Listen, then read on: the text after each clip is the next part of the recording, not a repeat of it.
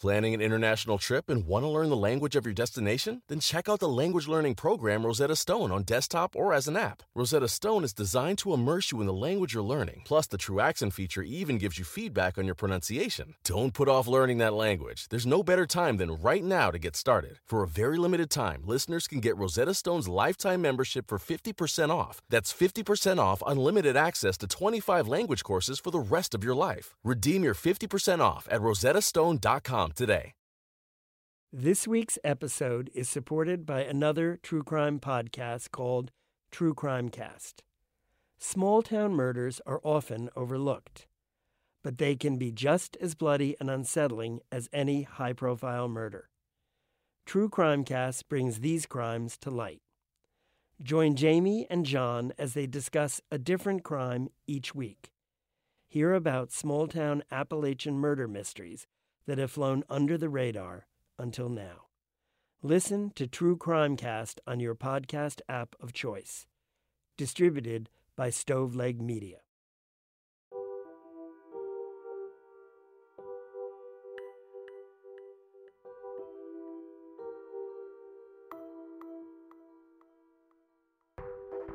Welcome to Case Closed, a podcast about the times the bad guys don't get away with it.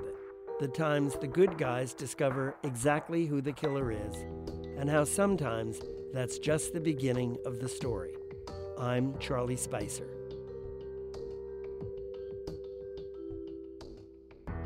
When we left off last episode, Chris Lee's trial for the first-degree murder of Erin Corwin was finally underway, after years of legal maneuvering and delays by the defense.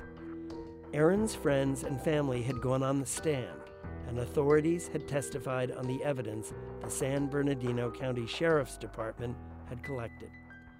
An expert said there was a 1 in 16 billion chance that DNA samples found in the mine shaft where Chris dumped Erin's body belonged to anyone else.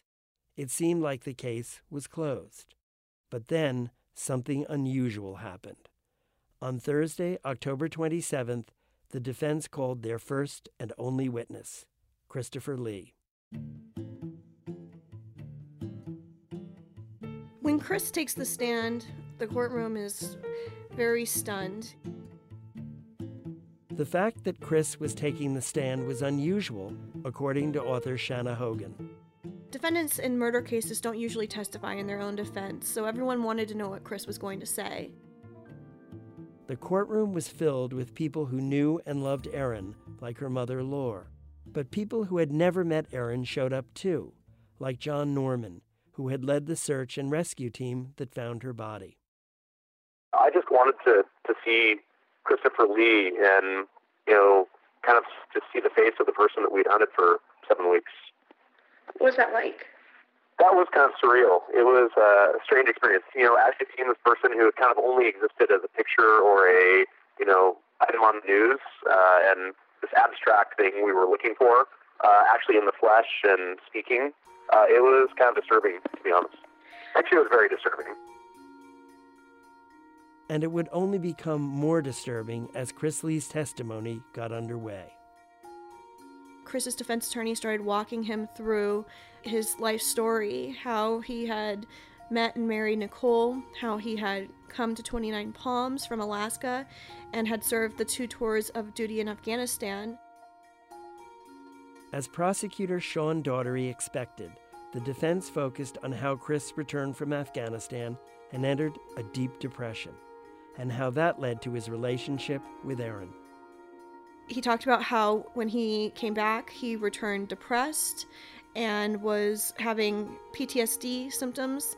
He had cut out people in his life, wasn't talking to his family, wasn't talking to Nicole, and how his way of dealing with his depression was his affair with Erin, that he fell in love with Erin and that they had this affair and that he wanted to be with her at one point. Things changed when Erin got pregnant. On the stand, Chris admitted for the first time that he knew about Erin's pregnancy. Chris said he had many discussions with Erin and that Erin was unsure of whose baby it was, whether it was Chris's or John's, but had been open with him about that. He had, at that point, decided he was leaving the Marines and he was staying with Nicole. And he said he had talked with her about that and that she was okay with it. Chris told Aaron that he still planned to leave the Marines and go back to Alaska with Nicole. Chris said that before he left, the pair decided to meet up to discuss what they were going to do.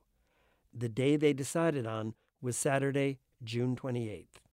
Chris admitted for the first time that yes, he had been planning on meeting Aaron the day, and that they had met outside of Joshua Tree Park, that she had gotten in his Jeep, and that they had driven to the area where the mine shafts were outside of Joshua Tree National Park. Chris said that his plan that day was to light a tire fire and blow up a mine shaft, and that in between those activities, he was going to talk to Aaron about the baby and his plans to leave. When they reached the mine shafts, Aaron and Chris got out of the car and started walking around the desert. At one point, they're talking about their relationship, and Aaron is saying that she wants to be with Chris, that she's willing to go to Alaska, and that she wants to be part of his daughter Liberty's life. At that point, Chris said he had this weird feeling. He thought it was suddenly odd that Aaron was interested in Liberty, and why would she love Liberty? Why would she care about Liberty? Chris said, suddenly, a memory from several months earlier resurfaced. Chris had some sort of flashback of this memory of finding a rash around Liberty's crotch area sometime after Aaron had babysat Liberty. At the time, Nicole accused Aaron of possibly molesting their daughter. Chris said that at the time, he never believed Nicole, but suddenly hearing how much Aaron loved his daughter, that he suddenly flew into this rage, thinking that Aaron had done something to Liberty. Chris said that he was confronting Aaron and asking her, Did you touch Liberty? Did you molest Liberty? And at one point, Aaron just blurts out, "Yes, but," and he said that was the last word he ever heard her say. Chris said he backed up to the Jeep and suddenly he felt the garrote that he had made in his hand. And he kind of enraged, he sneaks up behind Aaron and he wraps the garrote around her neck, twists her around so that they're back to back, and lifts her up so her feet are off the ground. He stays in that position for more than a few minutes, choking the life out of Aaron, until he eventually drops her and she slumps to the desert floor. He sat there for a minute and looked at Aaron's body. Then he dragged her by the garrote handles and then dropped her face first into the mine shaft. Chris appeared to be crying on the witness stand as he confessed, but the audience in the courtroom never saw any tears.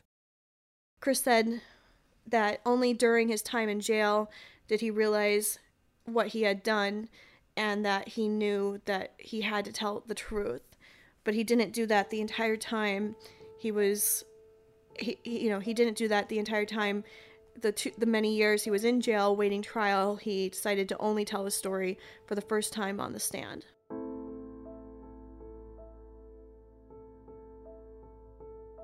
At this point in the trial, you could hear a pin drop in the courtroom. It was just the most shocking point of the trial for him to admit in graphic detail what he did to Aaron, that he had, disposed her in the mine shaft like a piece of trash.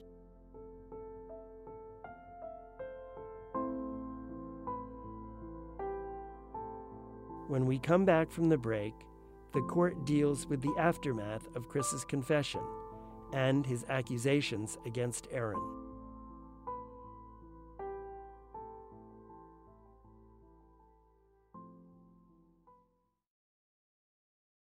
This episode is supported by the new memoir, Hollywood Godfather, by Gianni Russo. Gianni Russo had no acting experience when he walked onto the set of The Godfather in 1971. Fortunately, he didn't need to know how to act, At 25, he already knew the mob inside and out. His adventures with the mob started when he was a boy in Little Italy, where mafia legend Frank Costello took him under his wing. Over the years, Russo went on to befriend Frank Sinatra, Marlon Brando, Marilyn Monroe, Liza Minnelli, and many more exciting people. Now, in Hollywood Godfather, he tells a no-holds-barred story about a life filled with violence, glamour, sex, and fun. Robert De Niro called Hollywood Godfather a worthy read, and Publishers Weekly agrees that it packs a punch. You can find a copy of Hollywood Godfather wherever books are sold. It's available in hardcover, ebook, and digital audio. Again, that's Hollywood Godfather by Gianni Russo. Click the link in the show notes to learn more. Think about the last time you had a breakfast you felt good about, something that actually nourished your body. With Daily Harvest, eating a healthy breakfast is easy and delicious. Daily Harvest delivers more than 50 carefully sourced, chef-crafted smoothies, savory bowls, overnight oats, and more, all built on fruits and vegetables. Everything stays fresh in your freezer until you're ready to eat it. And prep is easy. All you have to do is add water or milk, heat, and enjoy. Daily Harvest is the easiest, most delicious way to load up on fruits and vegetables any time of day. My own favorite is the strawberry and peach smoothie. Go to daily-harvest.com and enter promo code CASECLOSED, all one word, to get 3 cups free in your first box. That's promo code CASECLOSED for 3 free Daily Harvest cups at daily-harvest.com. daily-harvest.com. Christopher Lee had confessed on the stand to murdering Erin Corwin. Everyone was stunned. It's a pretty weighty moment in court because Chris has, for the first time, admitted that he had killed Erin, that he was the one responsible for her death. But that disbelief intensified when Chris accused Erin of molesting his 6-year-old daughter, Liberty. Suddenly, the defense's focus on Erin's younger sister, Tricia, and her premature death snapped into focus. The other parts of his story just didn't make any sense, and no one took the accusations of molestation seriously. It was just kind of considered outlandish. Erin's mom knew that he was going to do something to disparage Erin's character and knew it would have to be made up. He did not see him carrying a paper up there, but it sure looked like he was reading off a paper. And some of it was not his vocabulary. Erin's mother, Laura, was not the only one who was not impressed by Chris's testimony. I don't think anyone in the courtroom believed it, not even for a minute. This was an attempt by Chris and his defense attorney to try and reduce the charges against him and ultimately get him some sort of form of parole. If Chris was found guilty of first-degree homicide, he would have been sentenced to the rest of his life in prison without the possibility of parole. But if the jury believed his claims that he had done this in some sort of sudden passion, that he was not in his right mind when he killed Erin, he could have possibly gotten reduced charges of second-degree murder or manslaughter, which would have meant that he would have served some time in prison, but would have eventually gotten out and been able to start his life again. Once the defense finished asking questions, it was prosecutor Sean Daughtery's turn. He confronted Chris with all the changing lies in his story, that he originally said that he didn't know Erin when police confronted him. Then he admitted that he did know Erin and he had an affair, but he cut it off. Eventually admitted that he saw Erin's car that day, and now for the first time was saying that he saw Erin and that he was planning on being with her that day and was the ultimate one who took her life. The prosecutor also hammered him on the details of the molestation accusation. Why did Chris, if he had suspected Erin of molestation, why did he never call the police? They never took liberty to see a pediatrician. They never told anyone else on the base. So it was this really outlandish thing that there was no proof that he ever really believed that in any way.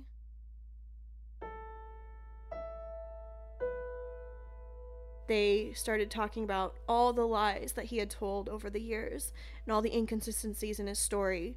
They confronted him with the fact that Chris had been Googling ways of disposing of a body.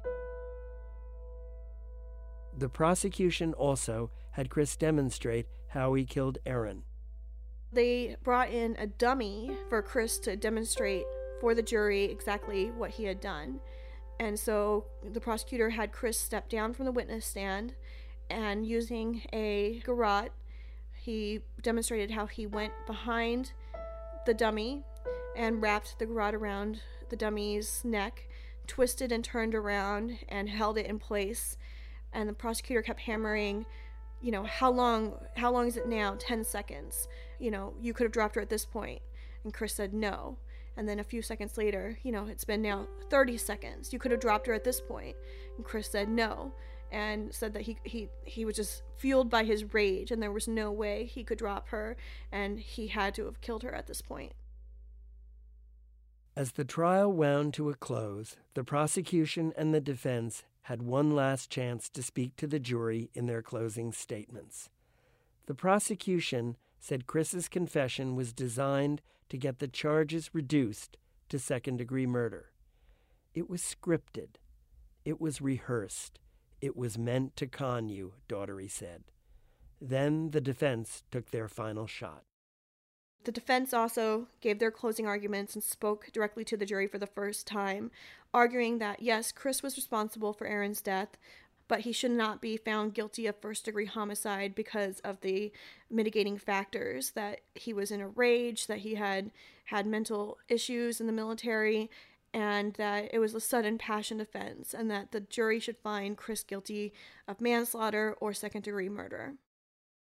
After 10 days of disturbing testimony from nearly 24 witnesses, it was finally up to the jury to decide Chris's fate. The next morning, the jurors arrived at 10 a.m., and at 1 p.m., word broke. A verdict had been reached.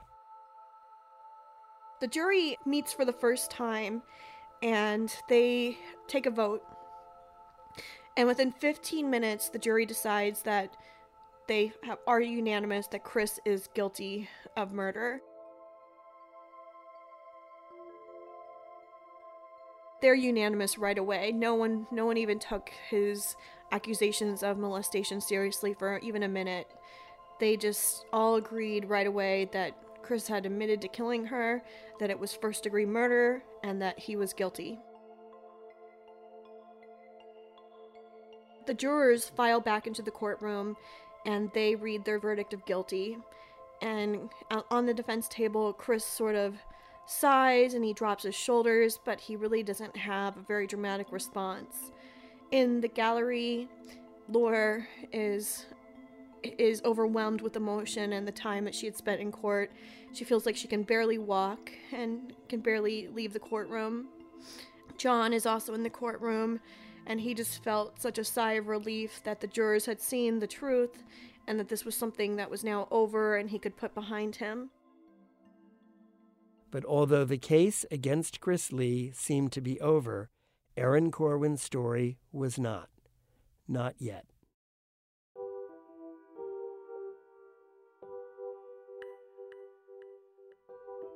Next time on the final episode of this season of Case Closed. Outside of the courthouse, cameras are lined up on the sidewalk, and as she's walking past, she screams at the press, "Put that camera down, he's a former Marine, show some respect." I don't understand why that guy did that. He was going to leave. Why do that? Why didn't you just leave? That's what her mom and I keep saying. Why didn't he just leave? I guess it's technically justice, but it's not. I don't want to say it's not enough, but it's not nothing's ever going to bring her back. I feel like just about everybody that was involved with this case was taking it personal. I mean, God has touched so many people through Aaron, and he is continuing to do so.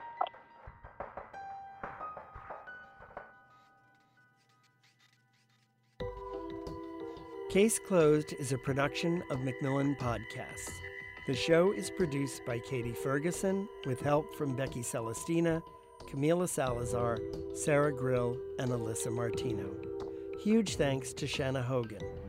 To learn more about Aaron Corwin's story, pick up a copy of Shanna's new book, Secrets of a Marine's Wife, now available at any bookstore or as an audiobook. We'll be back with our last episode next Tuesday. I'm Charlie Spicer. Thanks so much for listening.